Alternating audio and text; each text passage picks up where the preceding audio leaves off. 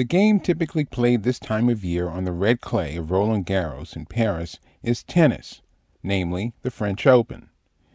But the contest currently in play between tournament officials and Naomi Osaka is more chicken than tennis.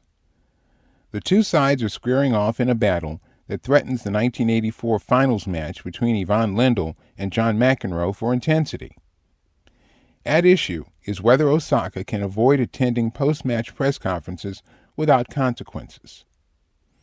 Osaka, who was ranked second in the world, posted on her social media accounts last week that she wouldn't subject herself to people who, quote, doubt me, unquote, by taking part in press conferences. She said that people, quote, have no regard for athletes' mental health, unquote, a belief she said frequently comes into play in a press conference. Osaka, who has 4 Grand Slam titles, noted that athletes are often asked repeat questions, queries that bring doubt into an athlete's mind, hence her desire not to face the media. Osaka, who is 23, went on to note that she had been interviewed since she was young and has a friendly relationship with most journalists. Nonetheless, she said the organizations that run tennis tournaments continue to ignore the mental health of players, a situation that makes her laugh.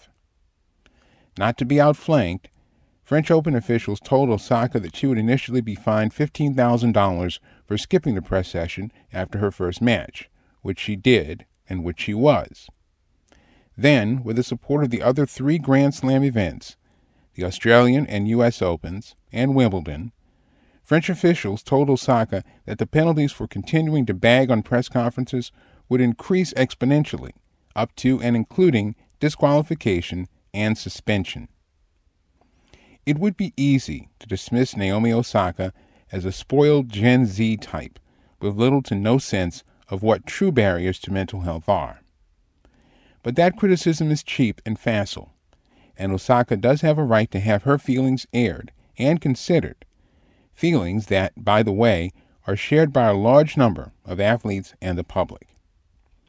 The problem with Naomi Osaka and folks of that mindset is that view presumes that the sports press has very little purpose and is an unnecessary evil in the process.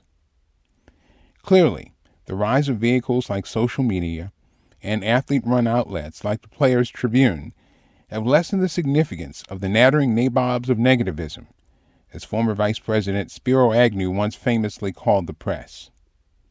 But even if athletes want to avoid tough questions after a loss, which is what Osaka really is trying to accomplish, the leagues and organizations recognize that the media, in all forms, is critical to how sports functions.